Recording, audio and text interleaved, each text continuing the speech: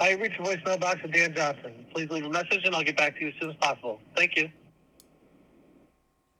At the tone, please record your message. When you've finished recording, you may hang up or press 1 for more options. Yo, Uncle Danny, call me back, dog. Let's go. It's podcast time.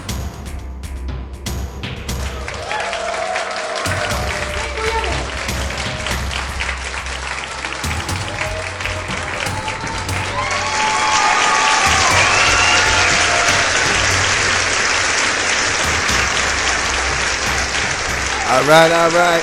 Well, welcome back, Willie Show Podcast. Uncle Danny's not picking up, so we're going to have to get to him a little later in the show. Welcome to episode 9, and I think we're going to call this A Message from Joe. Get the F over yourself. All right, so Willie Show Podcast is a recovery podcast featuring garbage head fairy tales, the crazy stuff we did when we were out there, and the miracle of what the hell it took for us to get here to where we are now. We're still entertaining emails, willieshowpodcast@gmail.com. Please at us in all of your Instagram posts at Willie Show Podcast. And yeah, this is one of those weeks. This is one of those situations. Every now and then in recovery or in life, you have one of these moments, and while you're having it, you're completely present, you're completely there, and then after it's over, you realize that it's like a linchpin, or like something fundamentally has changed. And so I got in contact with this guy. He's a Villa alumni. His name is Joe, and we had a conversation. We had an honest conversation, and, I got off the Zoom, and I broke like an egg, and Webmaster Zeta comes downstairs, and she sees me crying, and she knows it's like not sad crying, it's not happy crying, it's just like I had an experience. So I'm really excited to share this experience this week with you guys, and I'm really excited that I have an opportunity to be alive today and to be sober and to give back to my small community. And, Joe says it a little later, you'll hear it in the interview, but if we have an opportunity to affect one person in a positive way, that has to be enough. I mean, I've been trying to grow this podcast, and I don't care anymore about this thing having exponential growth. It's really about how do I give back to the small community of people that have given so much to me. And so, with it's a lot of love and really a lot of excitement that I present this week's edition of Garbage Head Fairy Tales. My man, my friend, my new friend, Joe.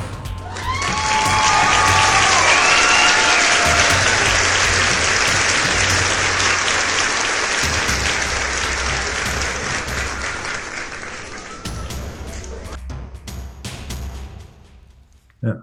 Awesome. All right. Well, hey, Joe, I got your time. I don't know how much time I got to you. So, I mean, you got whatever you need, butter. Well, let's rip right into this. Welcome to the show. I'm Willie. And, why don't you introduce yourself? Formally or informally, I guess this isn't an AA or an NA meeting, right? That's the great thing about this. This is not an AA meeting. This is not an NA meeting. So, but you can talk about AA and NA because it's not a meeting. Yeah. I'm from New York originally. I now live in Salt Lake City, Utah. I've been here for almost 8 years, I think.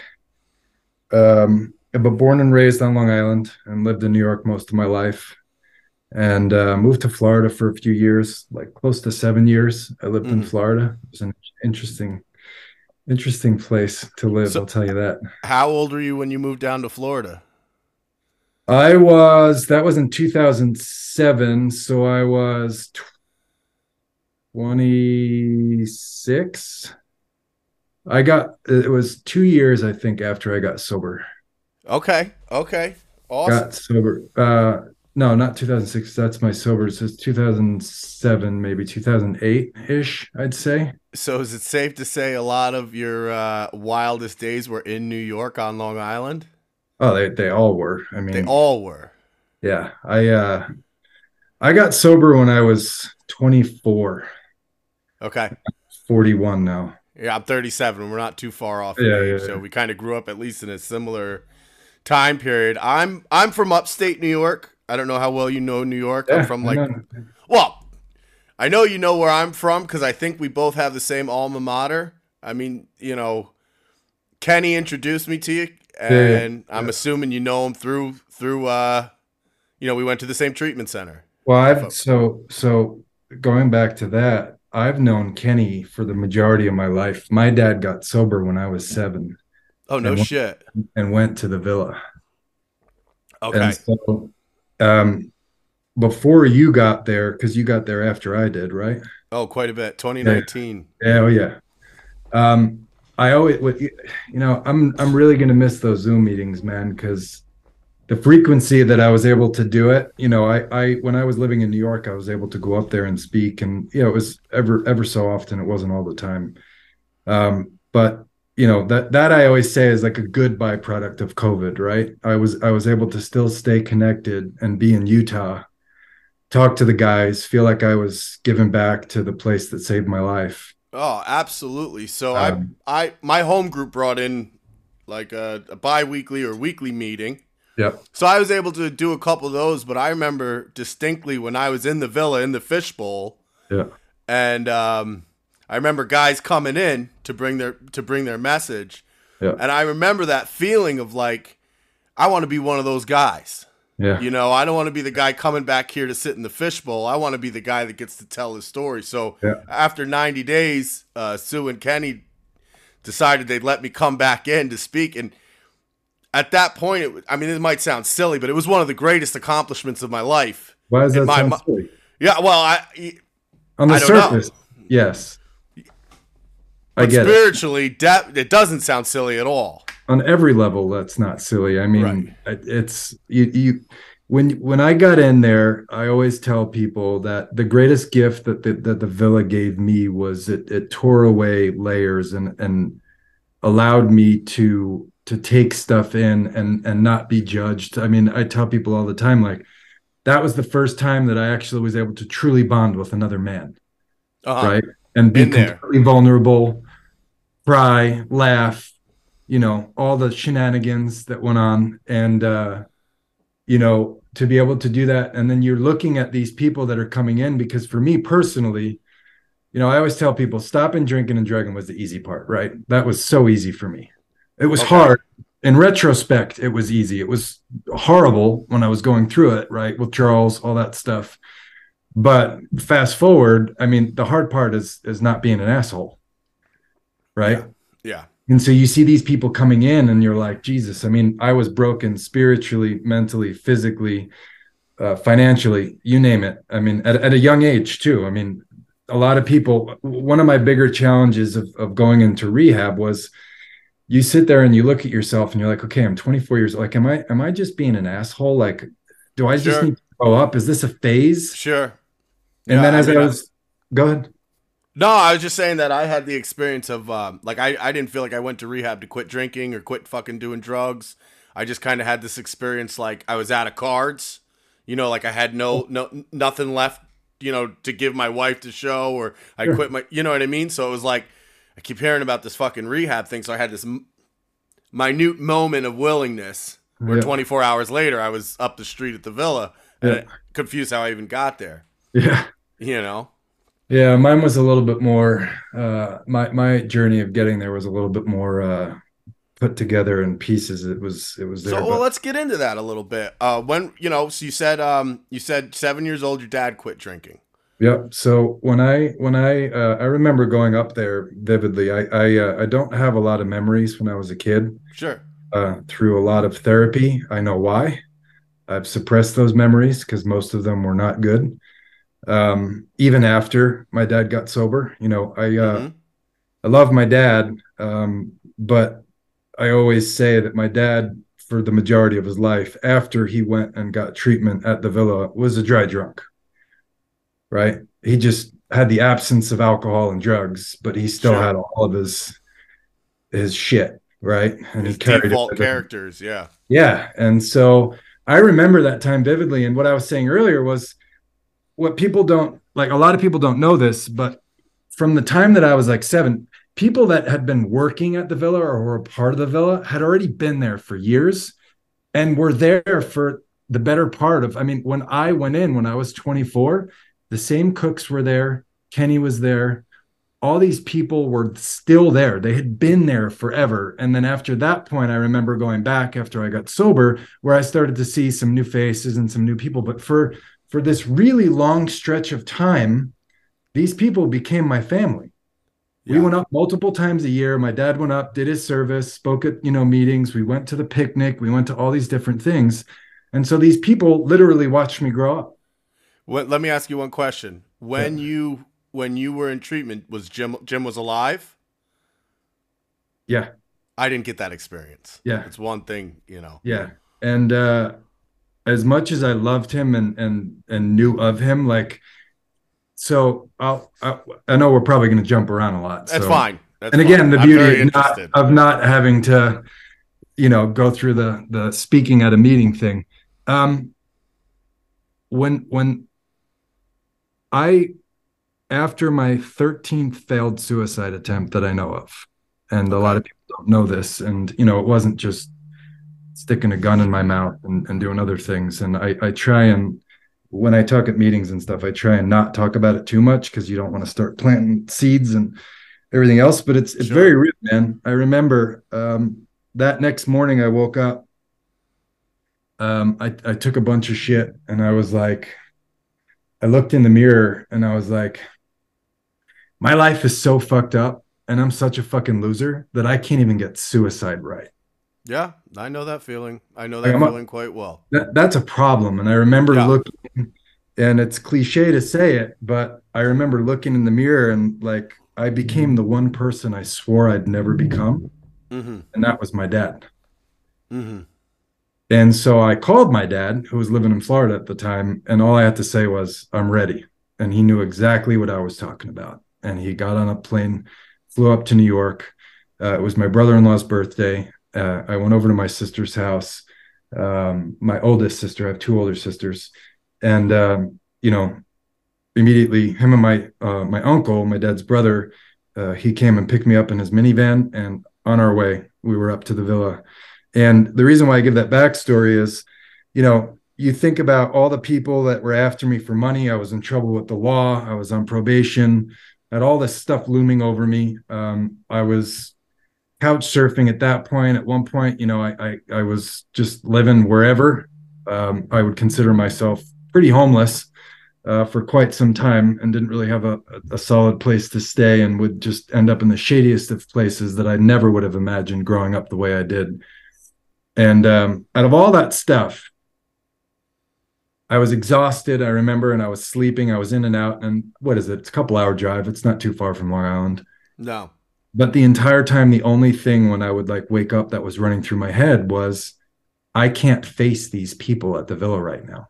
No shit. I can't face these people that have watched me grow up because they're going to bury me. They're going to treat me like shit. They're going to reprimand me. They're going to do all these things. And I'll never forget when I walked through those doors. Obviously, they knew I was coming. Yeah. Spoiler alert, you probably couldn't have been more wrong.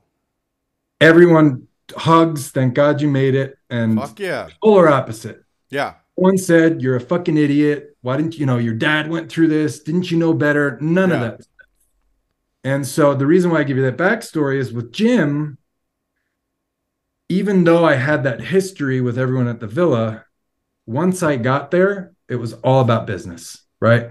I got no preferential treatment. Meaning the business of getting sober. Yeah, he knew why I was there. Like, so, there was no, just in case there's someone, I know my brother is my brother's a fucking teetotaler, like from the book Teetotaler, and I bring him on sometimes as like the straight edge, to read emails and shit. Yeah. So, for those that don't know, Jim Cusack, who passed away years ago, was the original founding member of the Villa, which is a place that you and I both got sober. Yep. Yeah. And so these people, like I said, they were family to me. You know, when Yeah. I would go up there and my dad would do his thing, I wouldn't be sitting in a meeting. I'd be in the kitchen with Mikey, and you know, they'd be screwing around. They'd take me to the pond, you know, and it's so Yeah. funny to think when I was able to go walk around that pond when I was getting sober, thinking of those memories. And, you know, it was a beautiful experience because I was older and I was able to take it in more. But then also I'm sitting there thinking like, what the fuck am I doing here? Yeah. Shouldn't be here, right? Yeah. I Not think everybody that winds up in treatment one way or the other goes through a similar emotion of, for me, first off, I had eaten at least a sheet of acid in the 2 weeks leading up. I mean, there just wasn't anything that could satiate the hunger. I'm a yeah, pure garbage head. You know, yeah, if I run out of this, I'm doing that, you know. yep, And so I, you know, fucking Kenny might have well have been melting still. yeah. But Everything. but I still had that. I wound up getting this feeling of like my wife's getting a break, my mother's getting a fucking break. She's not worried about am I getting that phone call. You know, my son, who's probably 14 or 15, he's 17 now. Yeah, You know, I had to go to him and say, you know, your dad's going into rehabs for drugs and alcohol, and kids just like, kids are smarter than us, man. He's just like, we love you, Dad. You fucking, we'll be here for you when you get back, bro. You know, it's like what? Where'd that come from? You know. yeah. So My experience was a bit different. I was angry at that point, even though yeah, I just things were bad. But for me, you know, at the end of the day, I knew the underlying reason or motivating factor. I mean, I had completely surrendered when I went there. I literally, the minute I walked in, there was no pushback, there was no nothing. I was ready to fucking listen. I was at the end of my rope, but I knew that I was going to get 3 squares in a bed, and I yeah, hadn't had any consistency in that for so long. You know, that's why I tell people all the time, it doesn't fucking matter what gets you there, just as long as you got there. Because yeah. I remember comparing myself. You compare yourself because I'm young, right? And Mm-hmm. I'd sit in a room, fast forward, and I get out and I raise my hand and I start sharing. And you've got these older guys that are trying to get their shit together. And they're in their 50s and 60s. And they're like, fuck you, kid. Like, you don't know what it's like. I've been living this Yeah, life. You know, you did it for what? Because I always say, you know, mine really started when I was 17. I was pretty straight edge up until then. But the yeah. really But it good, sounds like you burned it down fast. I fucking, yeah. Oof. Yeah. And so in the back of my head, I was always like, okay, as much as I want to sit here and say I'm young, maybe it's just a phase, the more I listened to other people and I could relate, not just to the situations, because situationally, that was never my thing, right? And people would tell me that, like, I don't want to steer you from that, but relate to the feelings. Don't relate to the Right. situations, because I'm sitting there going, I'm only 24. You've got these guys barking at me. You're young. Shut the fuck up. Get your shit together. Grow up, right? And I've got that going in one ear, and then in the other ear, I'm sitting there and I'm thinking about like all these people because I'm going to meetings all over New York, right? And I'm thinking of, you know, I got this person that grew up in the projects with their parents slinging crack and their people are getting murdered all the time. Like, that's not the way I was raised. Right. That didn't cause me to get where I was. And so I quickly got that out of my head. And I'm like, it doesn't matter where we come from, how we're raised, or what we do. We're all sitting in the same room for a reason. Yeah, that bottom feels really similar to all of us, man. That And every fucking bottom has a hopelessness. trap door, right? Yeah, That's what they yeah, say. And so that's where I made the decision to be like, you know what? My bottom probably has a trap door and I could go further. But for me at that point, I'd already been to jail, not for very long, but I went to jail. The suicide shit, like all that stuff. I'm like, my only other option right now is death. Right. yeah. But I wasn't one of those guys that I didn't jump from rehab to rehab ever. That the villa was my first quote unquote formal treatment experience. Yeah, same here. I I never had a went couple to, mental hospital stints, but yeah. those are much different. Much Well, different. yeah. My story is I ended up in the loony bin after I got sober, like a year into it. I Wow. ended up, Well, let's so like you got me so curious, bro. I mean, so what got you there? I mean, you know, like you said, 7 years old, your dad gets sober.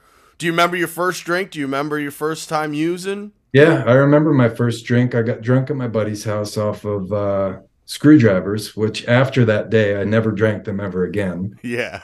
And my buddy's mom came to pick us up, and we went and watched that. Remember the movie Twister? Yeah. Oh, hell yeah. I remember yeah, definitely. What a fucking disaster that was. Yeah, but that scene with the steak and eggs, man, where they're all sitting around the old lady's house, I'm like, I wanted to model my life after that. Yeah. But, that was that. And that didn't last. Like, when I was in high school, I always, people joked, like they called the crew that I ran with J Crew. Mm-hmm. Because that's what we wore and that's how we acted. And because you look proper, like J Crew apparel. And we were just like chill kids. A couple people would dabble here and there, but the core group, like we weren't into that shit, man. We were out doing community service, and I was a huge into sports. I was a very good athlete growing up, and so sports was my life. That was my focus, and I think that kind of kept me on the straight and narrow. Because if sure. I fucked around, my coaches, they're going to be there. And for me, looking back in retrospect, sports were so important to me growing up because I never truly felt like I fit in, but sports was an opportunity for me to fit in. Absolutely. And you excelled? And I did. Yeah. But again, like if I look back at high school, like my high school experience was awesome, right? Sure. Some people hate it. Mine was great. I had great friends. We did a lot of cool shit. I was the guy that, tried to not have any of the bullies pick on people. Like I was the guy that stepped in the way and was like, fuck you, leave this kid alone. And people respected me because of my sports and the other stuff. And as I got older, I also had older sisters. So like their boyfriends were older. One of my sisters is only 2 years older. So I had her in high school with me for 2 years. So, their boyfriends or their friends were popular. And so they'd protect me. And then people knew that I was part of this group. And so I just, it was a movie, my high school. Yeah.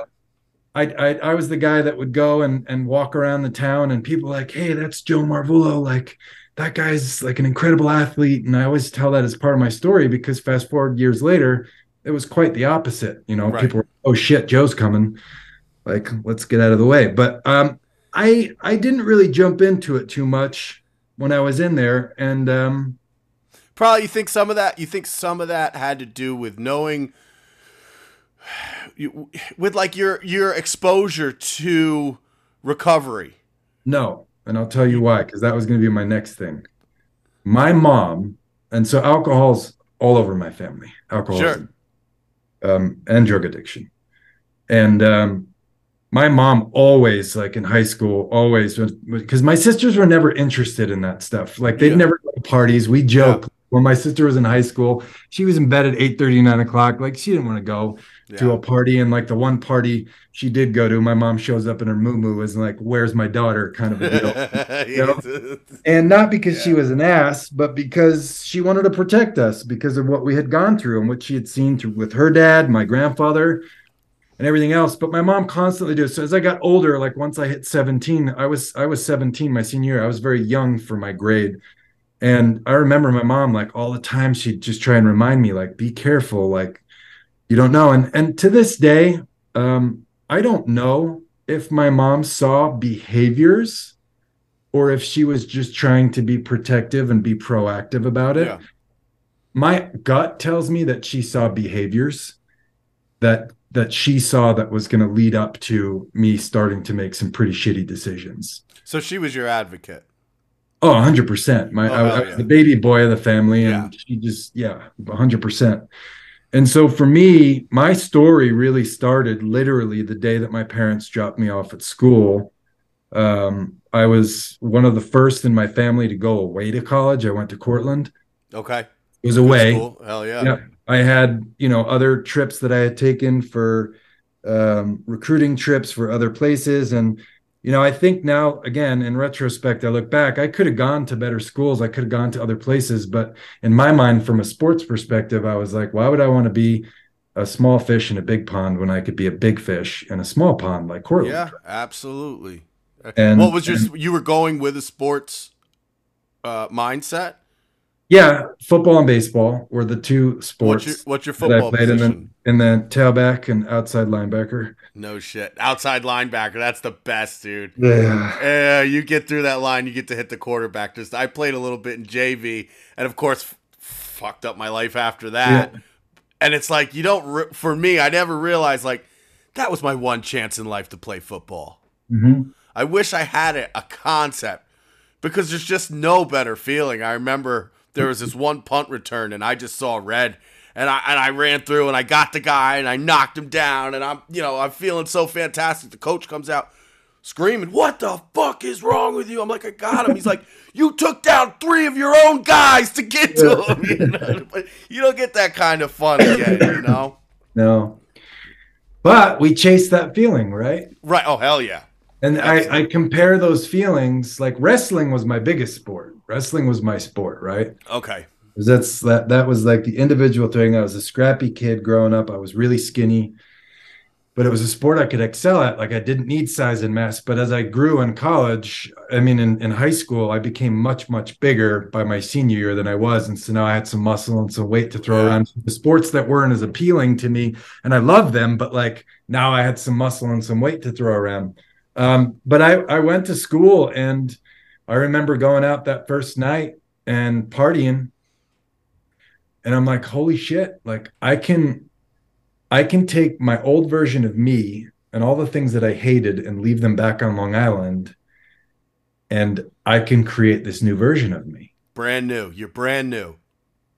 But what most people would do with that was like truly just try and find themselves. Instead, I created this new version of me that was a fucking animal and a piece of shit.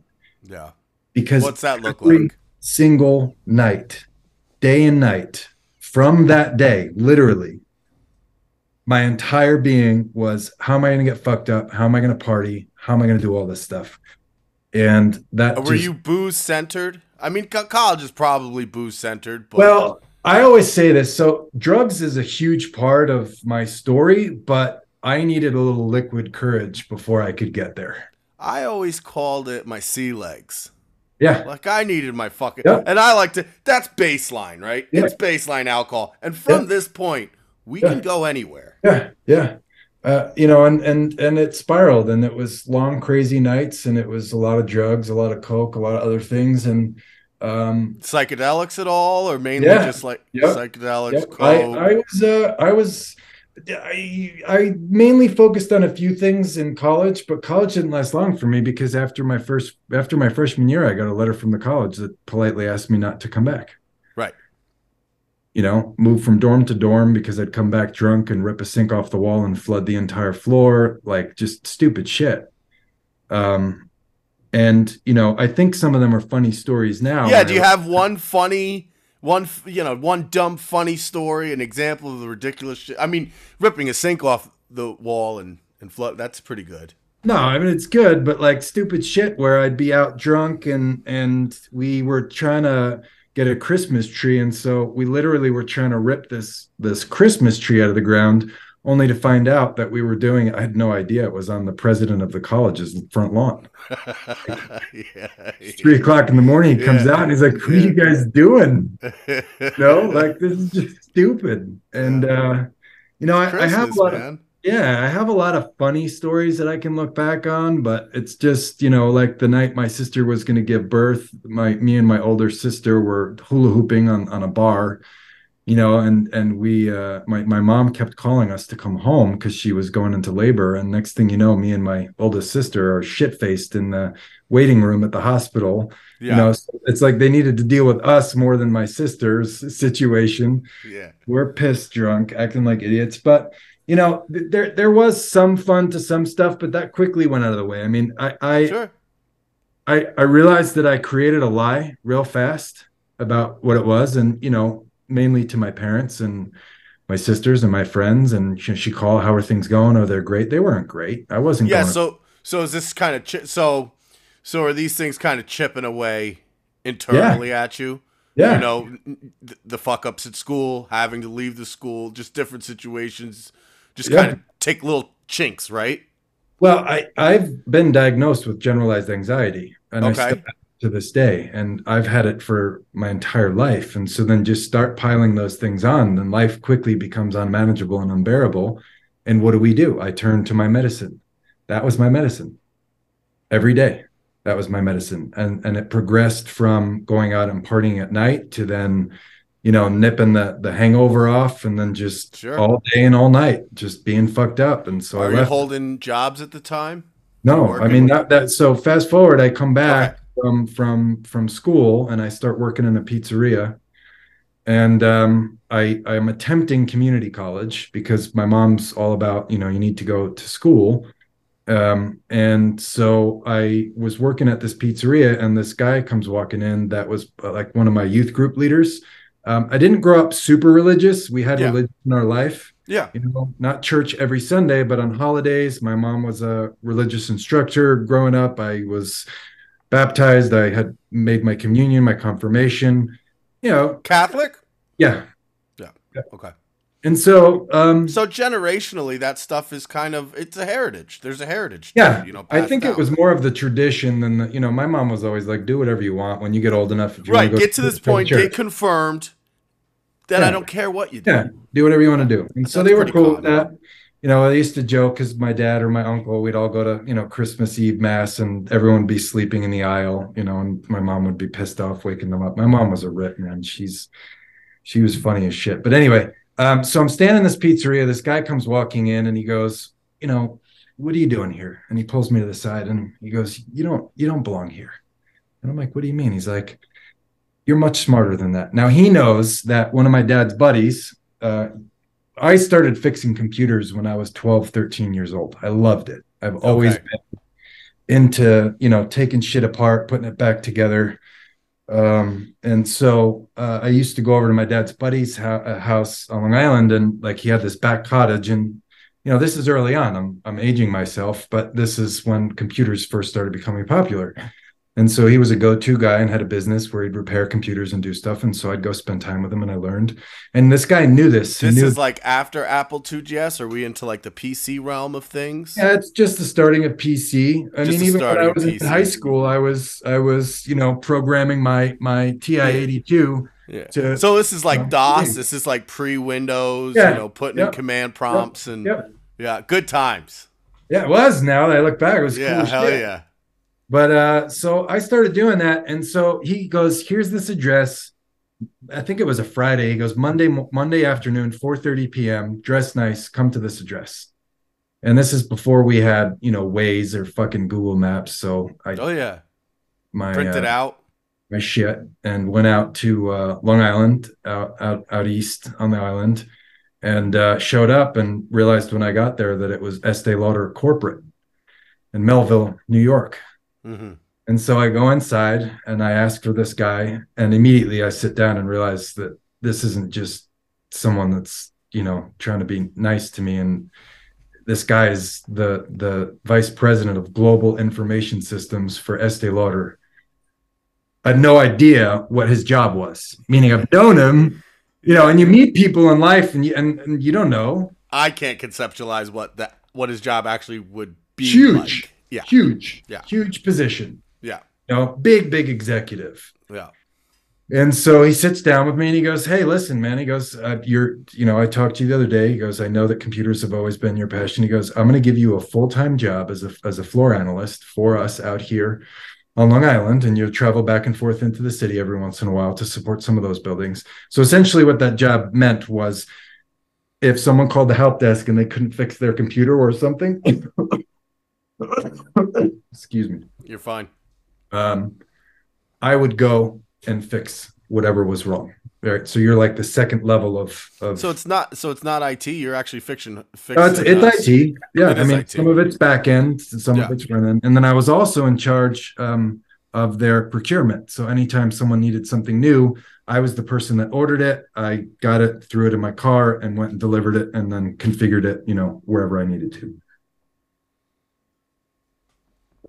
This was a big deal. I was 19 years old working. It's a big deal. Lauren, the closest person to me in age was 38 in my group.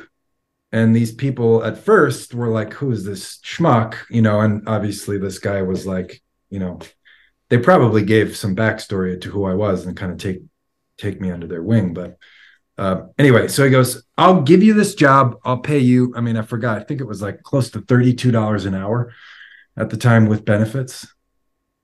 I'm like, I'm 19 years old back then. It's game time. And he goes, there's one condition. You got to go to school and get your degree. First or during? During. All right. You're in. Why not? And so at first I started at night because I was, quote unquote, going to classes. Mm-hmm. And at night I would go and I would fix computers that were sent in over by Europe, laptops, and then pack them up and ship them back out to people that needed them. And then that quickly shifted to the next semester. Okay, I'm going to schedule some night classes, right? Because online wasn't big back then, and you do it. So I'm giving you all this backstory because this is a really big deal. Like, this is a huge opportunity, and clearly this is a guy that saw something in me, that knew me over the years and was like, this kid's smart. Like, he deserves better. Now, at that point, he had no idea where I was at. He didn't know that I was kicked out of college. I never told him that. I told him I just decided to come home, and it was, that was my. But that might not even matter if he sees his potential. He's taking you under his wing for a reason. But to be honest, literally, when I sat down with this guy, I'm like, I need to lie. Like, if I tell him, given his position. Now, again, this is a lesson in life, right? You know someone and you think something of someone and you have this version in your head of them. And then all of a sudden, I sit down with him and all that stuff was out the window. And it was like, holy shit, this guy's super important. Like, I have to mind my P's and Q's. I have to like totally be all these things. Now you have to invent this version of yourself. Now here comes a new fucking version. Exactly. Yeah. Right. All right, here we go. And so that went on for a few years. There was a lot of ups and downs. And every time he asked to see my grades, I had some sort of an excuse. Right. And so, but your work is there. Your work is solid. You're maintaining that aspect of your life. Yeah. I would say that. Yeah. You're drinking. Yeah. My work is there, and he could tell sometimes when I was coming in where I had a long night out or whatever. At that point, I was. Is it mainly booze through this period, or is there some cocaine? What I mean, booze, coke, weed. Yeah. Sure. Yep. Mainly the downer goes with the help me come off and come down and kind of calm to try and get a few hours of shut eye. Gotcha. So some Xanax. Yeah, it was always anything in that realm is fantastic. And then at that point, I would consider myself a garbage head. Whatever I could get my hands on, I was into it. Yeah. And so at that point, I had this job. I was also working at nights. I'd always worked in restaurants, so I didn't stop. I started working at a restaurant on Long Island at night and not really going to classes because I wanted more money to party, and met this girl who was my manager, who was 10 or 11 years older than me, and started dating her. And she was partying. And so I quickly elevated my partying to a more refined, we're really going to go out and do this. The restaurant scene is just chock full of partying hard. And especially, you were in the back of the house or the front of the house? Both. Yeah. So front of the house, it's almost like the dude that's on more coke seems to be getting more tips. Yep. Right? Or I'd had experience where I was very naive, 18 years old, working at a restaurant, and this dude's like, hey, you want to smoke some meth after work? And I was dating my wife at the time, and I called her up. I was like, yeah. I was like, I'm going to go with my buddies. He's an actor. We were going to smoke some meth. And she's like, that's a fucking horrible idea. And I never put it two and two together. I was just ready to go. And I didn't, smoke meth with that guy that night. So, but that's where I was, at in that naive state. But the point being, the restaurant scene is just jacked. Yeah.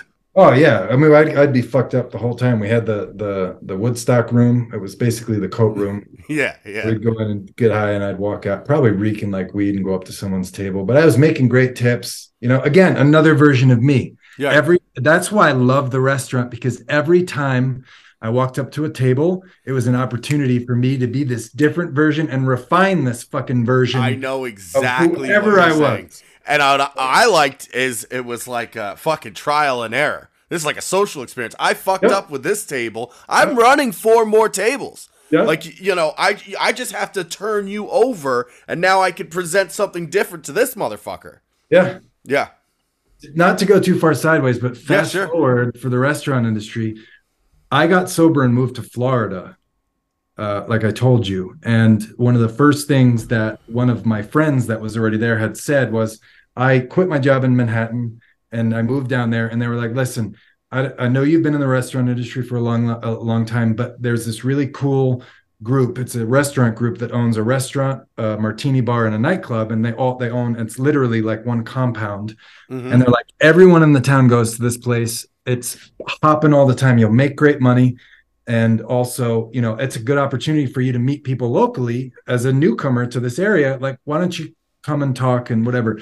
And so here's me sober now, working in a restaurant, looking at all these people just completely piss their life away. Yeah. And some people, listen, if people are going to smoke weed or do whatever. If you can maintain, great. But living in Florida, especially, it's the perfect environment for that because you party all night, you wake up at 11, 12 o'clock, you go to the beach for 3-4 hours, you go to work, rinse and repeat, right? And for some people, I respect that. That's the way you want to live your life and just make enough to get along, get by and whatever. Great. And there were a few people. Because they're not miserable inside. No, I think they're unicorns, but. Yeah. There weren't many people that did that. But so anyway, talking about that version of me at the table, like at that point, I was working in an industry. So fast forward a little bit. I now have a really good job in Florida in healthcare. Right. And I'm running this company with this other guy and we're doing all this stuff. And so when I walk up to a table, I had this different approach where I'm like, you don't fucking know me. Like, you see how customers treat you. Right. And so there were plenty of times where I'd walk up to a table and some guy would be an asshole in front of his girlfriend. And I'd be like, get up, get out. And they're like, excuse me. I'm like, get out. Or someone leave me like $1.50 tip. I'd go chasing after them and go up to them and be like, here's your money back. Clearly you need it more than I do. Like, sober. This version of me. Sober? Yeah, sober. Dude. Like, and people would say stuff and I would stop. And so the owners of this group always said that they empowered us to decide whether or not someone belonged as a part of the family and coming into the restaurant. And if we had trouble, they empowered us to deal with it ourselves. Right. And so like, I'd see people start treating me like shit and I'd turn and look and I'd turn to a guy and this wasn't me being, oh, I have this great job. It was more like, you don't know me. And so like, I'll never forget it. This one guy, he started treating me like shit and I just stopped him and I'm like, what's your day job? And he told me and I'm like, I make 5 times more money than you do. I'm doing this because I want to, not because I have to. Mm-hmm. Like, who are you to talk to me that way? Just because I'm here serving you food? Like I'm beneath you? I'm below you? Well, if we want to put the facts on the table, I'm actually way above you. And then I turned and looked at his girlfriend. I'm like, does he usually treat people like this? And she's like, yeah. I'm like, you need a boyfriend. Right. And so like, it's weird how the reason I'm saying it's weird how that evolved for me. Right. And even when I was sober, it was still so hard for me, no matter how much money I made or no matter what I did, I couldn't get out of the restaurant industry, man. I loved being in the weeds. I loved the chaos. Yeah. I loved like feel to it every day. And so like that I was still drawn to, even though I was there. And the really cool part, man, is that like I knew when I got sober, like there was a point when I first got sober where I was always raising my hand and the first thing that came out of my mouth was, I'm sober. Yeah. Right? And then people would be like, okay, great. Whatever. Right. But I knew in situations like that, these people needed to know that I was sober because I wouldn't want them to encourage me to get into an uncomfortable situation. And the people were really fucking cool, man. No one ever put me in an uncomfortable spot. In fact, a lot of these people idolized me. And there's 2 or 3 people that I met in Florida at this one place. Guess what? They're sober today. And I'm not going to sit here and take all the credit. But you're a part of their journey. That's the fact. They watched my life. And to this day, this many years later, these people will reach out and be like, damn, man, like I can't get you off my mind. Thank you so much. My life's so good right now. And for me, that's what it's fucking all about. But 100%, bro. And so then I've got back. Let's go back. Let's go back. I have this job and this guy finally is like, what the fuck's going on? And I'm like, listen, man, things aren't as good. I'm struggling a little bit. And he's like, all right, well, we need to get you back on track. And so This is where my life really, really, really spiraled. Um, I was living with this older girl at the time in her parents' basement. They had this apartment. Now, when I say living, I was sleeping there every night, but I'd still go home every couple of days. My mom was still doing my laundry. Mm-hmm. We were at a really, really rocky spot. And I remember going home one night and my mom's begging me to stay. She knew what I was doing. She knew I was partying. She knew I wasn't going to school. She knew that my job was in jeopardy. And not because I was close to her and talking to her, it was just obvious. I was reeking that I was just really headed down this shitty path. And so I remember that she just finally, and my mom was always very nice to me, but very direct. And she was trying to do it in a loving way. And then she just snapped on me when we were in my den in the house that I grew up. And she basically was like, "You're turning into a piece of shit, blah, blah, blah, blah, blah." And I turned around and looked at her and I was like, "You know what? Fuck you. I fucking hate you. I hope you die." Yeah. And I walked out of the house. And that conversation weighed on me. And the next night, I was high and drunk and I got in my car and I went home for whatever reason. And I was like, I was going to pick some stuff up. And it was like this, I want to be home, but I don't want to be home, but I need to pick stuff up. Maybe I'll just stop there, grab some shit, say I'm sorry, and then go to my girlfriend's parents' house and stay with her. Long story short, I went up, I made a sandwich. I went upstairs. I was sitting in my room. My room was directly next to my parents' room with paper thin walls. I heard my dad scream. I ran into the room and my mom.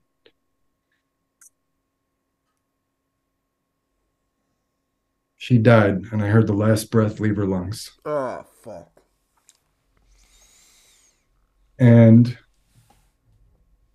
that sound haunted me.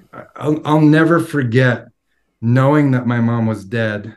My one sister was still living at home. I sprinted downstairs. I told her something happened. She had a heart attack? My other sister, yeah, she had a heart attack and died. Sorry, brother. Out of nowhere. Yeah. And I remember calling my other sister, and I wouldn't tell anyone that she was dead. I couldn't say it. I knew she was. The paramedics showed up right away, and they worked on her for I don't know how long. We followed them to the hospital, and then hours later, the doctor came out and was like, "She's gone." And I remember just like, what the fuck? You're 21, 22? Yeah. Yep. Still a kid. And so that's where things really spiraled because immediately there's your advocate. The guilt, I lost my advocate. I lost the buffer between me and my dad and this bullshit. And I was high and drunk. And even though I remember like 2 days later, our family doctor, we all went to the same doctor. My dad, my mom, my sisters, me. He was like family to us. And I remember he came walking up the steps in my front yard. I was, standing outside on the porch, and he literally just like went to his knees and started crying. Because she had gone to him a few days earlier and was like, "You look the healthiest that you've ever looked. You're looking great. Things are good." Yeah. My mom. And so anyway, long story short, her diagnosis was what happened to her was impossible for anyone to have saved her. There was nothing that anyone could have done. But I was trained in CPR and I didn't try anything on her. I didn't do anything. I was too high, too drunk. Like, where did my mind go? What do I do now? And which now now you've done. Yeah. This is what you're telling yourself then. But even then, my point is that when he got so upset, I remember him saying to me, because I voiced that to him and I broke down, and he's like, "Joe, like, I'm telling you that there's nothing you could have done. None of us could have done anything." He goes, "Where I'm upset, even knowing what happened, that we didn't detect it, but it was undetectable what happened. It just was a freak thing, and she had a heart attack, and that was it." And so it sounds like to me that you barely needed an excuse to go over the deep end. Oh, you're man, right there. And went over. And here's one of the most traumatic situations anyone can go through. and you're coupled with self-blame, guilt.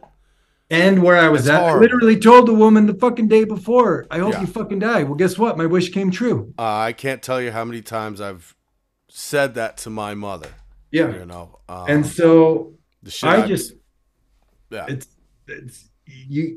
don't care if, looking back on all these things, I don't care what relationship you have with your parents or where it's at. Like, I don't care how much you hate them or whatever. It still hurts, right? Yeah. When you say shit like that, it hurts, and it's only words, but it was the perfect storm there. And so for me then, what's it look like going forward? A couple days later, my dad, we get into this massive argument, and that's where it came out. He goes, "You fucking killed her." All the stress, and he started sharing with me. She stayed up every night wondering where you were, what was going on. You fucking killed her, knowing that what happened wasn't any of our fault, and we couldn't have saved her. That went on me, and then he laid it on me there, and I'm like, holy shit. So that got into my head, and I'm like, I fucking did this.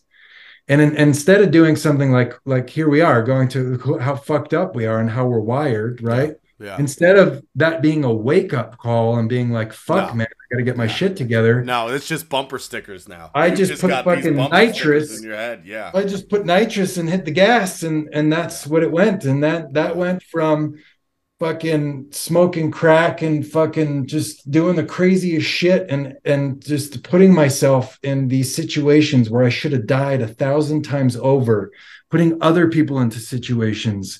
I told, that was my excuse out of that job, by the way. Sure. I went into my boss and I was like, I can't do this. No. Right? I got to go. I'm going to just try and focus on me. I'm really going to try and focus on school. I had to throw that in there. Sure. Going away party and give me a laptop as a parting gift for my college fucking thing. I had no intention of going to fucking college. And so the start of you's playing you're still playing the theater of the lie where you can still. You can't with your father anymore. You can't in certain, but with this guy who you have so much respect for, you can still play that theater, and you can still in certain places. So why wouldn't you? But I knew that was the curtain call for me there. This is going to be my finest hour. And then after that, I don't have to communicate with these people anymore. So let's go out with a bang, right? Yep. And so that happened. And so things just really, really, really spiraled after that. I couldn't hold jobs down. Anyone that I associated myself with was to get fucked up, to get high, drunk, whatever. And then there was this brief period that I tell people about where I would still hang out with some of my friends that I grew up with. But there was 2 acts of my evening. The first act was with the friends that knew me growing up, where I'd go out and get drunk. And at 1 o'clock, 2 o'clock, they thought I was going home. That was just the beginning. Then I went to the other group of people, and that's where I was doing crazy, crazy, stupid shit. Driving drunk, blackouts for days, not knowing what the fuck happened. Driving people all over the place and having no idea. Someone texts me the next day, "Hey, thanks for the ride." And I'm like, "What are you talking about?" And they're like, "Oh yeah, you drove from Manhattan out to this place on the island to here to there." No recollection. Yeah. Xanax involved? Oh yeah. Time travel, pure time travel. It's just like, Then I started losing my friends that I'd party with. And I'm like, wait a minute, these guys want nothing to do. Like, who are you? Right. Yeah. And so that continued. But then again, fast forward, I found myself in a spot where I was extremely suicidal. I had no other option. My family wanted to do everything that they could. They didn't cut me off. That's one thing. And some days I wish that they had, because my life would have been a whole lot easier. But that guilt just kept piling and piling and piling and piling and piling. And so my final phase of my addictions was my dad moved down to Florida, and I remember, that he was trying to sell the house that I grew up in, but I ended up breaking in essentially and squatting there. And the realtor, who are our friends, would try and show the house, and it would be just, I'd have crazy parties. I remember one day that they came to show the house, and I was laying naked after a mushroom run in the garden. Right. And there I am. And so it got really bad. And I was doing whatever I could, however I could. I was lying, cheating, stealing, robbing people, just horrible stuff. And the stuff that we only share with a couple of close people on here. But I turned into an animal, right? An animal, a complete animal, an absolute animal. Yeah. And that day I woke up and, like I told you, I was like, I can't even get this shit right. Like I was praying to God that I wouldn't wake up that next morning. And here we are, I did. And I remember that feeling that I tell people all the time, like, I can't even get that right. That's how much of a fucking loser I am. Right? I know that exact conversation. And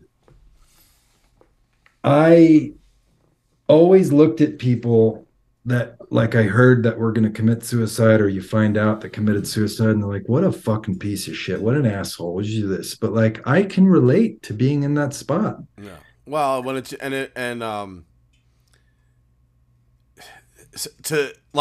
for me with my family, I had my son when I was 18. I've been married since 2006. It wasn't until 2019 that I got sober. Mm-hmm. So once I got to that place where I wanted to go, I wanted out of this body, of this life. Yeah. And I had convinced myself that I was such a detriment to everyone that surrounded me. Now I have to prove it to you. Yeah. And that self-pity that I would walk around with. I'm going to show you. Yeah. And it didn't fucking show you. You don't get empathy out of that. No. Well, first I'm trying to prove to you that I'm a piece of shit, but I'm a piece of shit that you should feel bad for. Yeah. What a fucking ugly look. And by the way, I'm going to treat you like shit when you're the one person that's trying to help me the most. Yes. Right? We hurt the people the most that are closest to us, right? And they say that, and it's fucking, I still do it today. And so I went up there, and that was the best 33 days, literally to date, of my life. Still. To this date. It was magical. I cannot explain to people the transformation that happens, because you think about it, right? Mm-hmm. For us at that time, 33 days was a fucking life. You're gonna keep me here for 33 fucking days. Do you remember the first time someone, I don't know if these two experiences happened to you, but like someone showed you the door, or showed someone else the door, or someone else came in that had experience in prison and was like, you're here for 33 days and you can get out whenever the fuck you want. It's not the rest of your life. But that's the longest. For me, it was 28 days. That's a long 28 days. After 14 days, I was ready to go. No one was ready to have me again. After 28 days, I was terrified to leave. Yep. Terrified. Yep. But I remember that. So when I was there, I don't know how many guys you had in your group, like on average. Small. I had over 100 people in the fishbowl. 25. Right? 30 tops. There are a lot of personalities. Doof. And mind you were there on your own. Well, even if someone was mandated to go there, It wasn't a place that was on lockdown.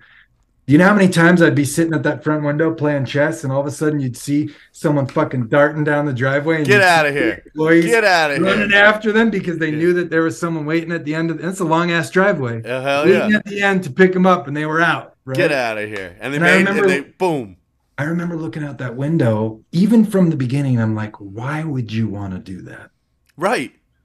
This is your shot. I couldn't. Well, no, mainly because of the comforts that now, let's go back for a second.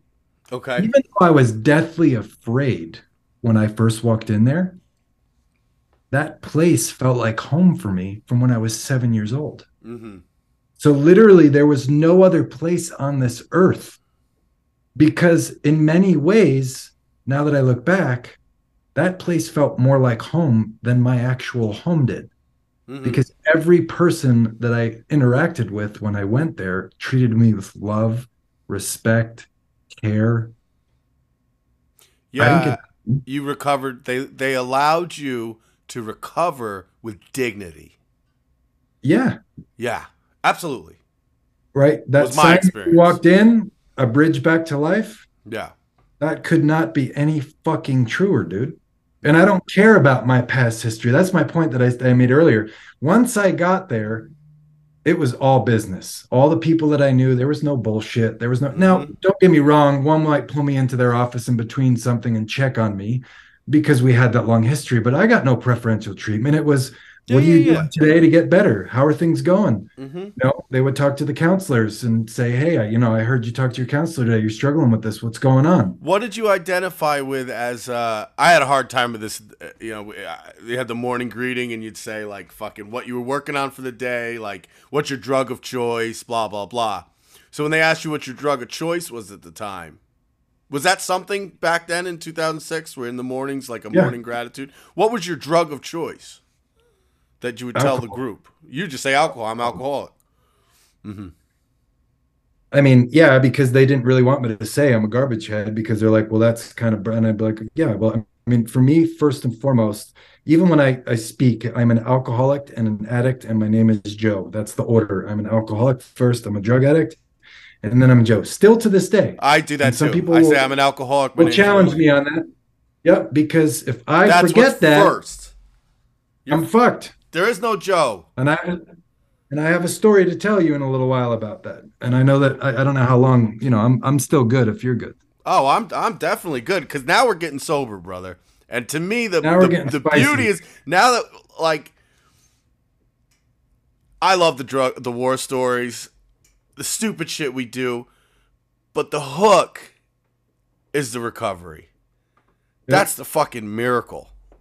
It is. I mean, and maybe you're not, whatever. I don't know a better word than miracle, but for you to come from where you miracle. Were, by definition, the fact that you and I are having a conversation right now is a fucking miracle, dude. I'm with you, 100%. And so, when I got there, and all those people did what they did, and they said what they said, the magical experience for me was it was for the first time in my life, in my existence, I truly understood what the word safe meant and felt that for the first time. And that's where this new version of me, where I finally was like, okay, I've had fucking 5,000 acts of my play. This doesn't need to be the final act, but this act moving forward, I truly have a chance to mold a version of me that is still a piece of who I always, because I always say this about us as alcoholics and addicts, and I truly, truly, truly believe this. We are a special breed of people for a multitude of reasons. We're way smarter than people think. In fact, we're too smart for our own good. Most people think that drug addicts and alcoholics are fucking dumbasses. That couldn't be further from the truth. Real quick, there's a guy, it's like my third episode. He's my first sponsor, and he was getting sober, suicide attempt, fucking second time, whatever. Point being, he went to my now sponsor and was like, I think I'm too fucking smart for this program. And my sponsor, my now sponsor tells my first sponsor without missing a beat, you don't have to worry about that. you know? Yeah. It's true. But we're also very caring and loving people underneath all of that, even though we do all of those terrible things. And so that feeling safe thing is like I could feel safe and I could be the version, and all of that loving and caring piece that was inside of me, I can carry that with me. That stuff can carry over, right? Gotcha. That can come with me. And that's where I started to piece together, okay, what's going to stay and what's going to go. I remember Tom Buckley. I don't know if he was still there when you were there. He was the guy who was ahead of the men's program. Guy had been there forever. He basically told us that this is not cafeteria style, but it is cafeteria style, meaning for now, you don't get a choice about what you take in and what you do. You just got to go through what you got to go through. And then as you go, it becomes cafeteria style where you take and leave what you want, right? They're going to manage your life for 33 days. You're getting an education. Yep. And so I remember doing that. And I remember the relationships that I formed with other men that were there. I've never in my life laughed so fucking hard. Yeah. Like belly, tears. Gut-wrenching, just dying. like, and just over the stupidest shit, but it was there. I found spirituality again. I've never been religious, but from the very beginning, every single night we went into the chapel and we did the rosary. No shit. And we all knew going in there that it wasn't going to be a religious thing. It was more for the camaraderie, the silence, the togetherness, and so God, if we're going to go down that road, I believe in God. I believe there's a God, but it's not this spiritual Catholic version. What I needed to learn right away, and what people were also telling me, was just get a God for the sole purpose of you need to stop playing God. And if you think that there's someone or something that's more powerful than you, it's gonna give you the humility that you need right now. Not that I wanted, but I needed to go about your daily business, right? And so that's where this whole version of God went in. I started praying every night. And again, it wasn't the religious act. It was that moment of I am less powerful than someone or something else. Because I played God for that stretch of life. And in fact, previous to my initial drop off at college, I played God throughout my life. I don't think I ever prayed on my knees before, unless there was some, visiting someone's church where there was like a pad in front of you. Yeah. But I don't think I ever prayed on my knees until I was in the villa. Yeah. Like I really feel like I had a first 3 steps experience there. Yeah. And I specifically remember getting on the pain box, which is, for my brother, there was like 3 or 4 pay phones, and you'd get your quarters once a day. We called it the pain box back then too, bro. For a reason. And and I'd call and I'd have these fucking like white light spiritual awakening moments in rehab. Yep. And I'd be like, oh, you know what I mean? And one of them was, there was a guy that came in and he was absolutely lightning.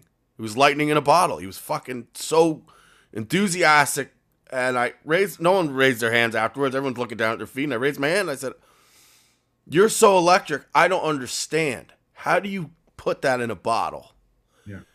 And he said, pray. And I'm like, fuck. I was so mad at this answer. Fucking pray. You got to pray. And I'm like, and no one's, I got a couple minutes. I raised my hand. I was like, this is going to sound dumb. How do you pray? Yeah. How? I have no idea what you're talking about. But that's the beauty of what happened to you there. You made yourself vulnerable. That's what I was talking about before. Yeah. Would you have asked that question anywhere else? No. Fuck no. No way. Hell Doesn't no. even make sense. No. Unless I was in like India and I was having some kind of like guru situation. Yeah.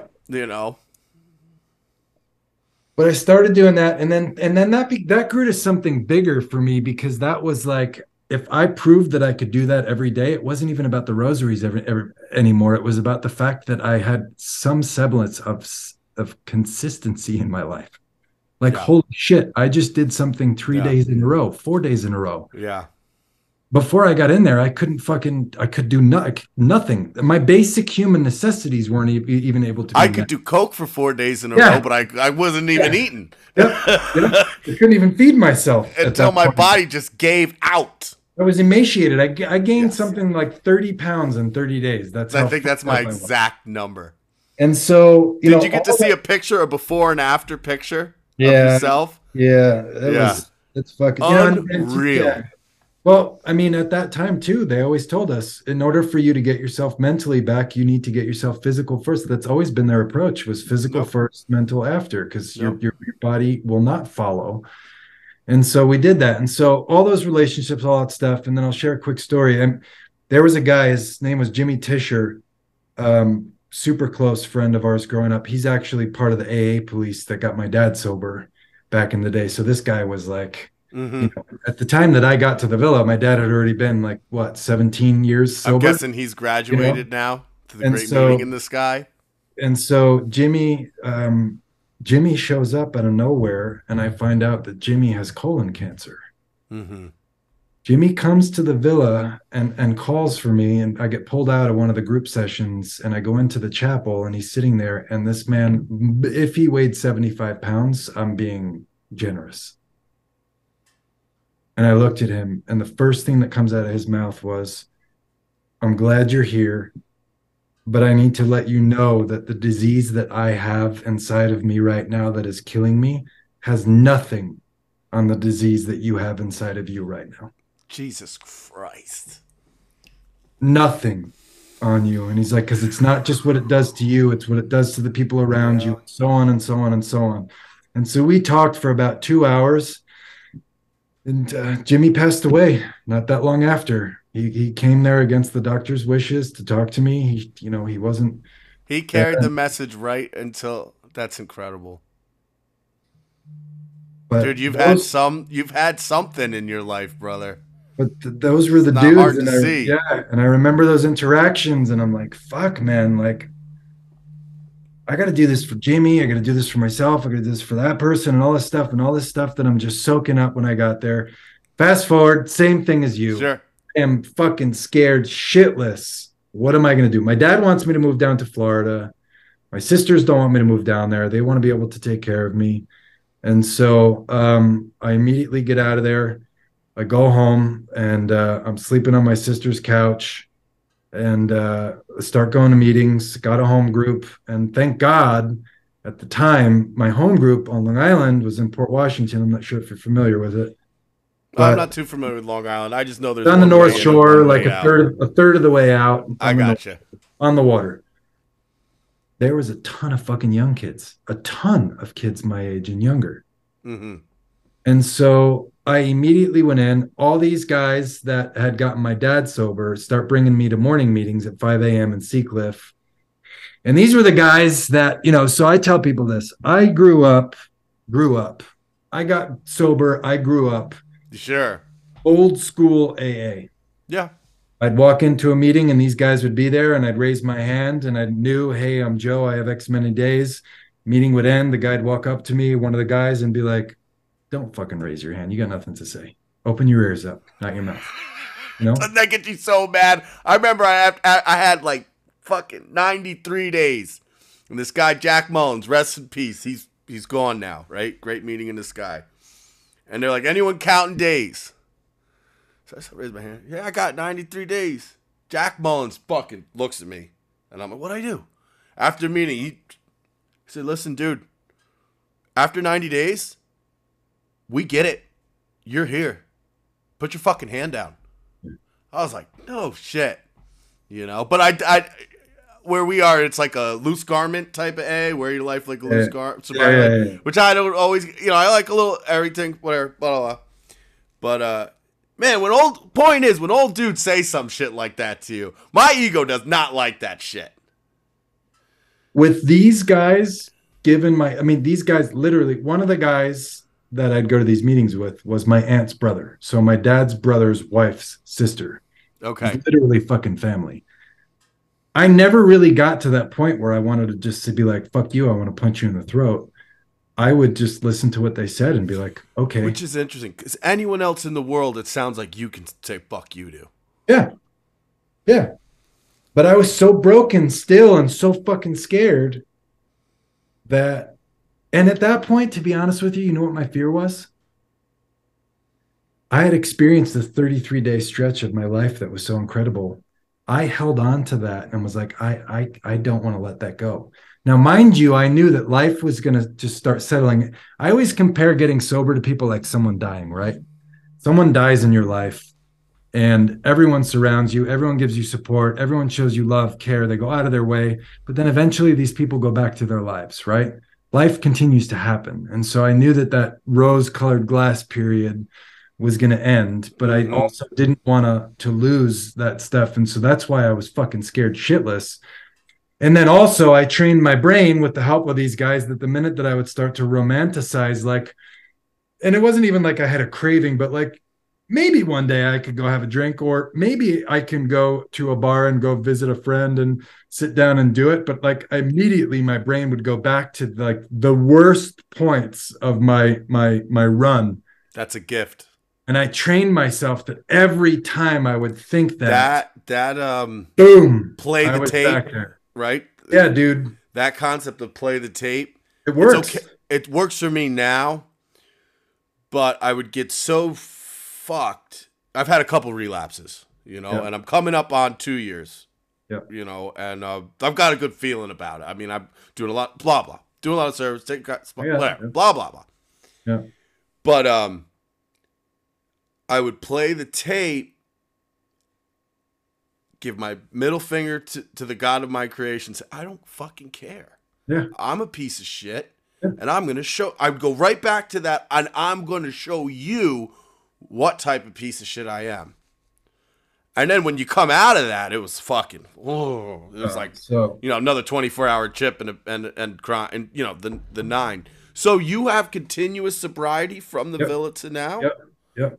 What a miracle, bro. I mean, that's just. I trust me. I don't. That takes work. That takes I don't want a fucking blue ribbon. I don't want a pat on the back. No. No, I know what that takes. Well, and I don't. But I have a concept of. Are you still doing some of the things now that you were doing in early sobriety? Yeah, and where I wanted to go with that is I can't relate to someone that's been in and out. I can't relate to someone that's relapsed. But on the flip side of that, so like when I talk to people and then we interact and they're like, well, you don't know what it's like. You don't know how hard it is. And I'm like, yeah, well, fuck you. Guess what? I didn't do it, which means you don't have to do it. I'm living proof. Right. And that's my message to you. That's literally why I'm talking to you. Oh, it's beautiful. You don't have to do that. Well, you did all your relapsing before you went to the villa. It doesn't matter. How many times did you tell yourself you weren't going to do it again? Yeah, and then you know what I'm saying? So it's like, but I'm assuming, I'm making that ballsy assumption that you don't walk around saying, I've got this. You don't walk around with you might have a chip on your shoulder. I don't know you that well, but there's a reason and there's things that you did and continue to do that keep you where you're at. It's a beautiful feeling to have the length of sobriety that I've had, but it also, like what I try and explain to people is I still try and share my message. I still try and help people. I still try and follow the things that I did in the beginning. But I'd be lying if I didn't say it was hard, because I've gotten to the point in my life where I've seen so much fucking destruction. I've seen so many people fucking stumble. Mm-hmm. And so my message to people still is the same, if not even more so. Go fuck yourself, get over yourself, surrender. Oh, I love it. You can fucking do this. Yeah. You don't need to do it. And so like now it's not only my own experience, but after 16 years of trying to help people and interacting with people that are going through this, I've got enough data now to share with people to say, even through experiencing all that, just because me as one person alone on this earth that is walking, that's been able to stop 16 years ago and not pick up another drink or drug, that is reason enough for you to believe that you fucking can, because we are no different. We breathe air. We have blood flowing through our fucking veins. You spent the time to tell us where you came from, how bad it was. There's people that are going to listen to this that are going to say, wow, I wasn't that bad. And now you're telling us on the flip side of it, with 16 years, that get over your fucking self. Not you, but that it is possible, and here's the proof that you came from where you were. Here's proof for me. Here's proof positive. Here you are, Joe, in Utah. Yep. You get a phone call or text message from Kenny, some dude that works at a rehab that, God bless their hearts, is not open. And he says, oh, I got some kid that I like that's doing a podcast. And boom, you're on it. Giving up your time freely so that, and you don't know that, I don't think you think I have thousands of listeners. I have a good core 50 to 70 people listening to the show. And if one person, I think I needed to hear your message tonight. First off, you've impacted me. I'm pretty sure they won't see our Zoom expressions, but you've impacted me. But there's a lot of sober curious. I get emails from people that are kind of just sober curious. I get emails from people that are Cali sober. You know, harm reduction is a big thing. Or people that don't understand what it's like. So for you to take your time out of your life and share your story with me, it's a humbling experience for me, and I do super appreciate it. Like that carries weight about the passion behind your message to me, if that makes sense. I don't know any, and thank you, by the way. I still struggle with a lot of stuff, and my message to people today, every single morning I wake up, the first thing that enters my mind is that I'm a piece of shit. And then I roll over and I look at my beautiful wife. And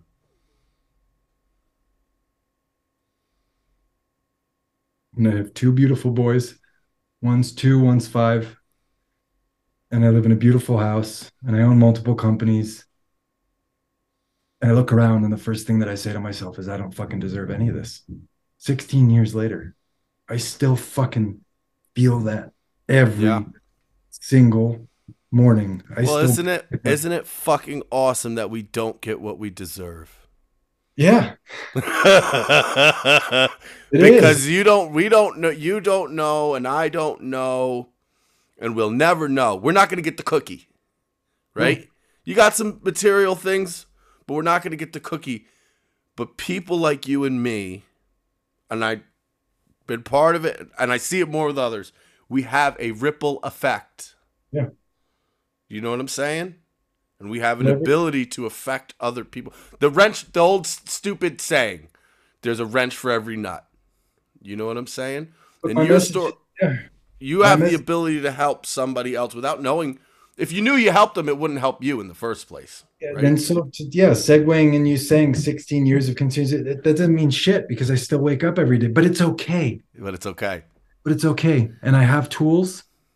And if I'm going to be completely transparent, my wife and I struggle at times in our relationship because she's still trying to wrap her head. I've known her for 10 years now. We've been married. She doesn't know you. She still doesn't get that my brain is wired differently. And every single day I start behind the ball, so to speak. Yeah. And I can't just wake up and have my kids come run in the room and them jump on the bed without being like, holy fuck, like what's about to happen? I've got all these things. My anxiety kicks in. I'm sitting there going, holy, like I'm a piece of shit. Like, because I wake up and I'm like, literally every day, how the fuck did I get here? How did I get here? I met this beautiful woman. She's normal. She's successful. She's all these things. We lived in New York City and Manhattan. And I'll tell you a quick story. And again, I don't know how much, if we're still good on time. We're still good. Well, I think we're nearing. Okay. I got one last story, like bigger story for you and that's my message to everyone that listens to this thing is important to me personally. But it got to a point where I moved into my girlfriend's apartment in Manhattan in a 450 square foot apartment. And she, gave me a fucking vacuum box that I could just transfer some clothes in and out of from my apartment in Queens. Mm-hmm. Then we graduated to an apartment on Fifth Avenue in Union Square. And I remember going out smoking fucking cigarettes in the morning and looking down at the homeless man that was sitting on the sidewalk. And I remember that feeling of like, how the fuck? I was him. How did I end up here? Mm-hmm. On my deck, on my Fifth Avenue apartment? Like, how did that happen? And it's not the material aspect of that. No. It's just like looking down at this guy, and I can sit here and play back the tape, the good tape. And listen, I've had my struggles through sobriety, big time. But I just fucking show up every day. And I tell people that even that aren't in the program, just fucking show up every day. If you show up every day with the best version of yourself that you can every day, good things are going to happen. Maybe not at the timeline that you want, maybe not when you want them, maybe not how you want them, but good things are going to fucking happen. They are, right? And so my end message is this: 16 years doesn't mean dick. My dad and I had gotten to a point in our lives that after I left Florida, I moved from Florida back to New York, right?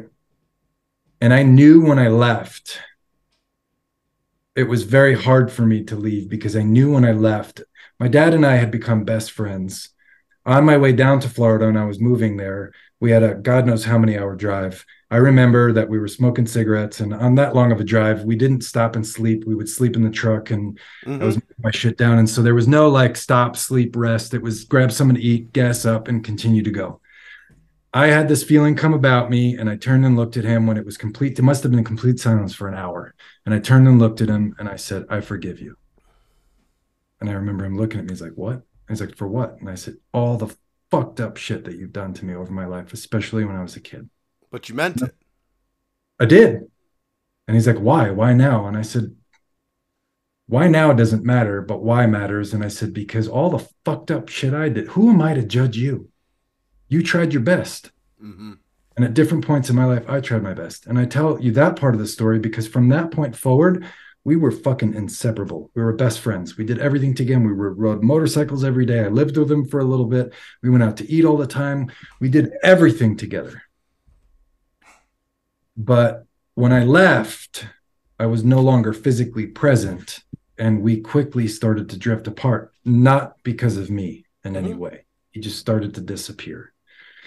Fast forward, I had my firstborn child, my oldest son, Max. My dad didn't get a phone call when we had a child. I had given up at that point. Mm-hmm.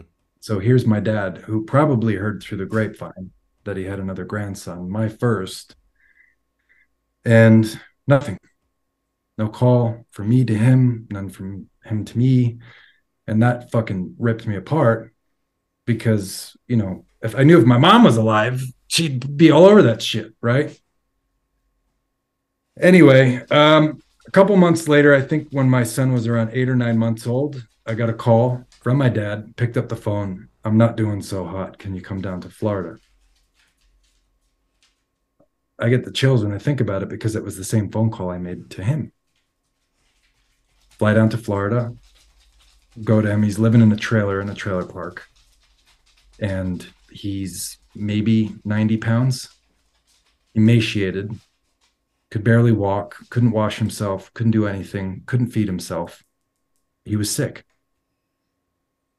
and didn't tell any of us. And so he must have known for a while. And I think that's one of the reasons why he stopped talking to us, because he did the same thing to my sisters also and disappeared.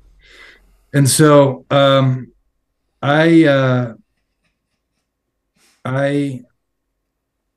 tried my best. My sisters tried their best. We moved them up to New York temporarily to my sister's place to try and get him some help, some doctors and some stuff so we could keep an eye on him. He really wanted to stay in Florida, but he decided one day that he was going to go back to Florida. So he did. I remember getting a phone call where he was just checking in, and he's like, hey, I'm in Florida. And at that point, a few days earlier, I had offered for him to move out to Utah and said that I'd get him a place. He could stay with us when he needed to. I'd get him some care. You know, he'd need a nurse or something to take care of him. No. Well, maybe that sounds cool. Let me think about it. Anyway, long story short, he ends up back in Florida. And so I'm like, what are you doing there? Like, who's going to take care of you? I'd rather be here.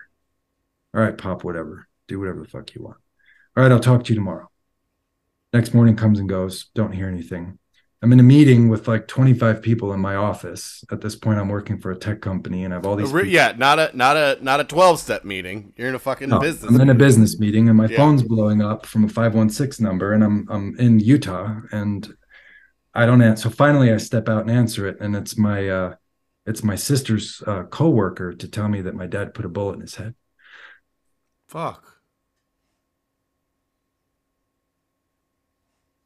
And he was dead.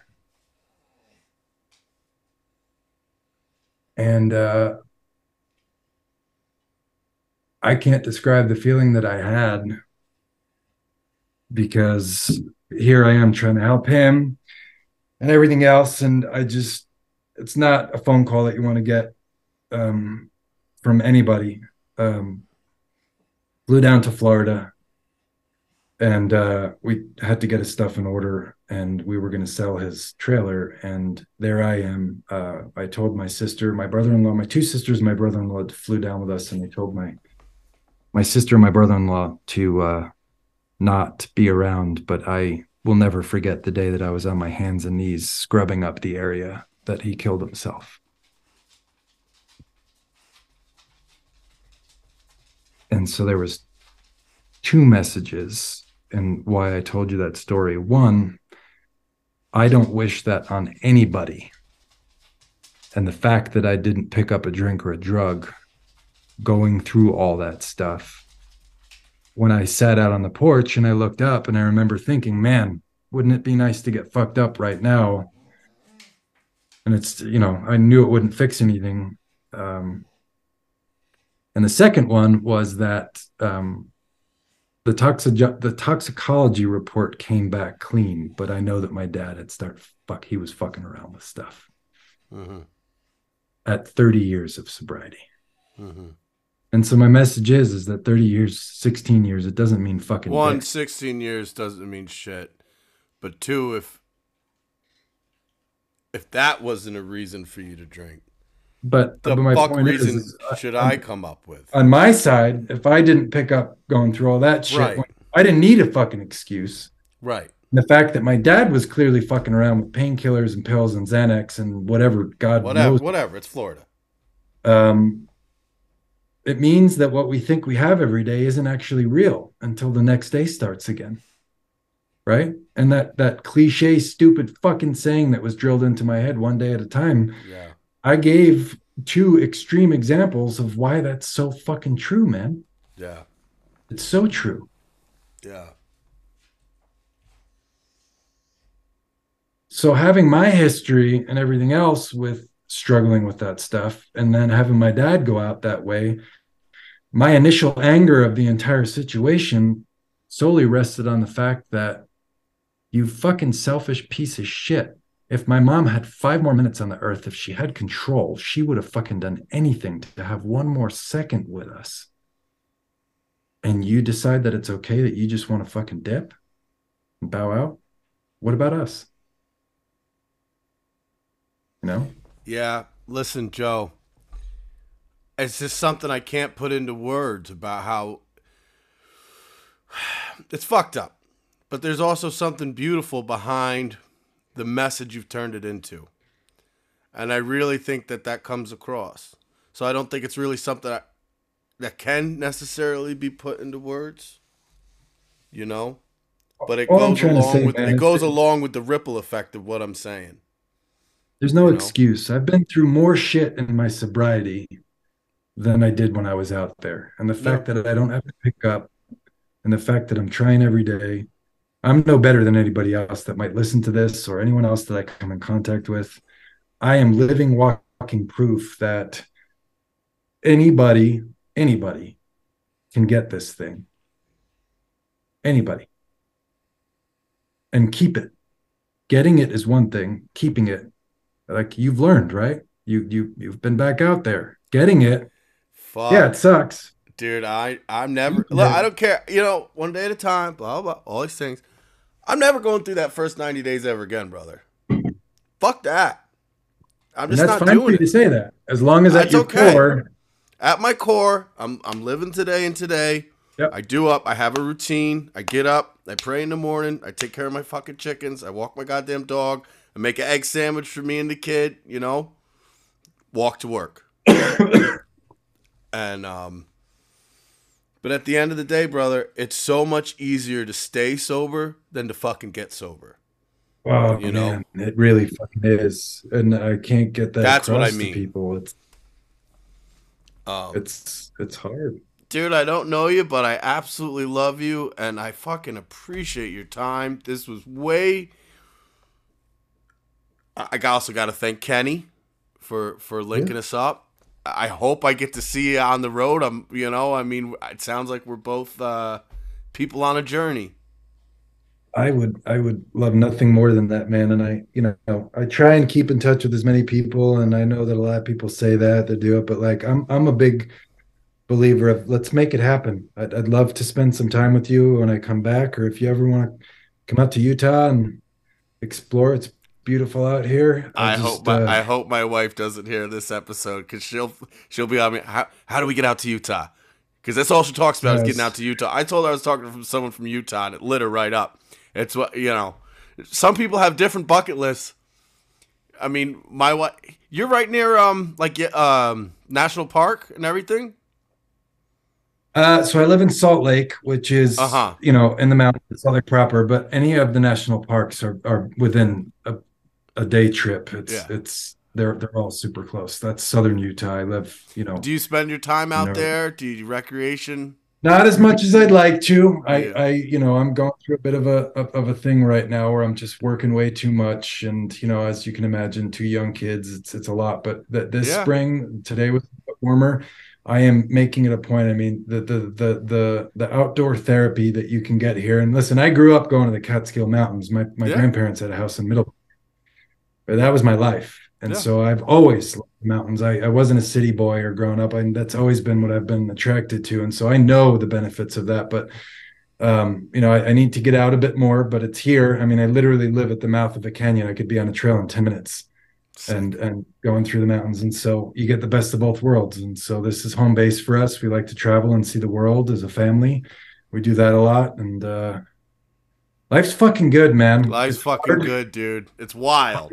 But it's good. It's good. And I get to meet people like you. And, I want to thank Kenny also, but I want to thank you. I mean, what you're doing is incredible. I mean, I always tell people, and in our journey, if we can impact someone, we're not going to fix anybody. If we can impact one person's life, that's a lot fucking more than a lot of other people do.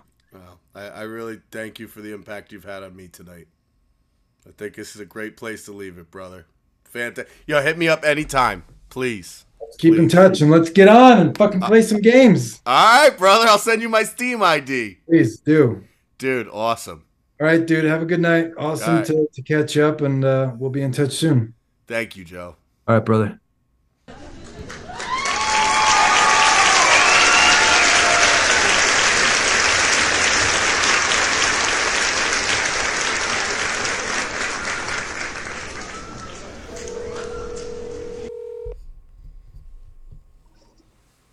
Hello? Hey, Uncle Danny. Hey, what's going on? I don't know. What's going on with you? Just driving home from work.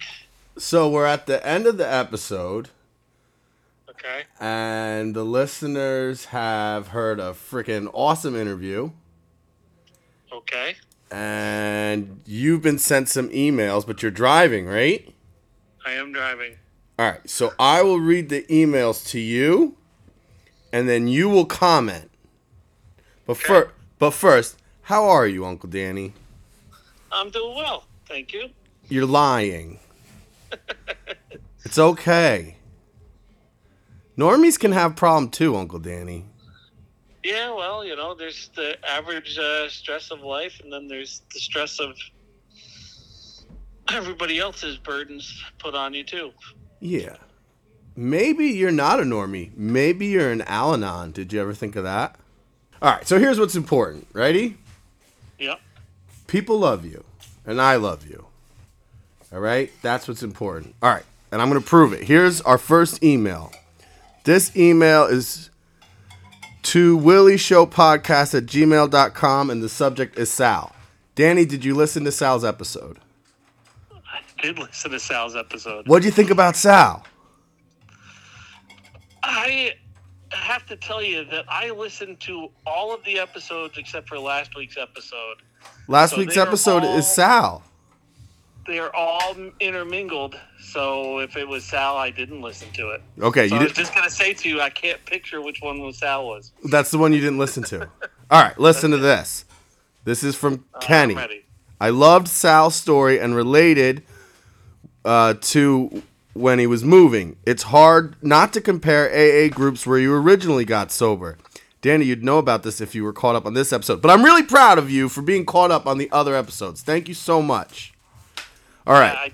I did the whole chunking thing. It worked out very well for me. Chunking's nice. So anyways, I'm finishing the email. Go ahead. I missed Uncle Danny. I cannot wait till next episode. Keep up the good work, Kenny. All right, comment on that. Do you like being missed? I like being missed, of course. Who wouldn't like that? Well, people love you, and it's okay to be going through hard times, Danny. You don't have to lie to our listeners. This is a non-bullshit show, right? That's true. Even though I'm full of shit. Okay, email number 2. And I'm trying to make this quick because people just went through an hour and 45-minute interview, and it was sick. I can't wait till you hear this one. All right. All right. This one is from Jane. The subject is Girl Scout cookies. Okay. Yeah, you know what she's talking about, right? Jane loves the caramel ones that should be called coconut ones. Okay. I've gotten a lot of backlash about this, and I figured out what the problem is. Okay. Okay, they were called Samoas, but they are now called Caramel Delights. And Yep. Jane thinks they should be called Coconut Ones. I think Jane's right. I'm going to have to go ahead with Jane and agree. What's a Samoa? Yeah. And what does it have to do with coconut? Yeah, exactly. All right, real quick, Danny. What was one of your favorite moments from the episodes? Oh, probably the one where you said that I would be totally forgiven if I just mentioned the fact that I listened to the one in which I was totally forgiven. Guess what? What's that? You're totally fucking forgiven. All right. Hey. Like all these little Easter eggs that are in there, I mean, like, none of your listeners are going to know. No, like one of the intro. intros was a Scarecrow and Mrs. King, which you caught, which I was told was a confusing intro that made no sense. So if you were confused by one of the intros, I was putting an Easter egg for Uncle Danny, and he found it. But guess what, Uncle Danny? From now on, you and me are either going to do Zoom interviews, or I'm looking to set some in-person things up. I got an interview lined up with a Hasidic gentleman who's a horrendous crackhead and a beautiful human being and has all of his life devoted to service, but he's only willing to meet me in person. Okay. So maybe you want to hang out. One of the things that was recommended to me is, can you get Uncle Danny in the same room? So yeah, that'd be interesting to do for sure. I think so too. Listen, we want the listeners to continue to write emails, right? We absolutely do. Where do they write the emails to? WillieShowPodcast@gmail.com. Oh, dude, you are on point. And I know. I almost said the Willie Show. No, it's not. And I know. And where can they follow us on Instagram? Willie Show Podcast. Yeah, at us. Tag us in all sorts of shit. Please share this with your friends. Please share this with your own Uncle Danny's. Please, someone from Al-Anon, reach out to Uncle Danny. He's absolutely struggling. And that's probably breaking a tradition. But I love you, and we'll see you next week. Love you too. All right.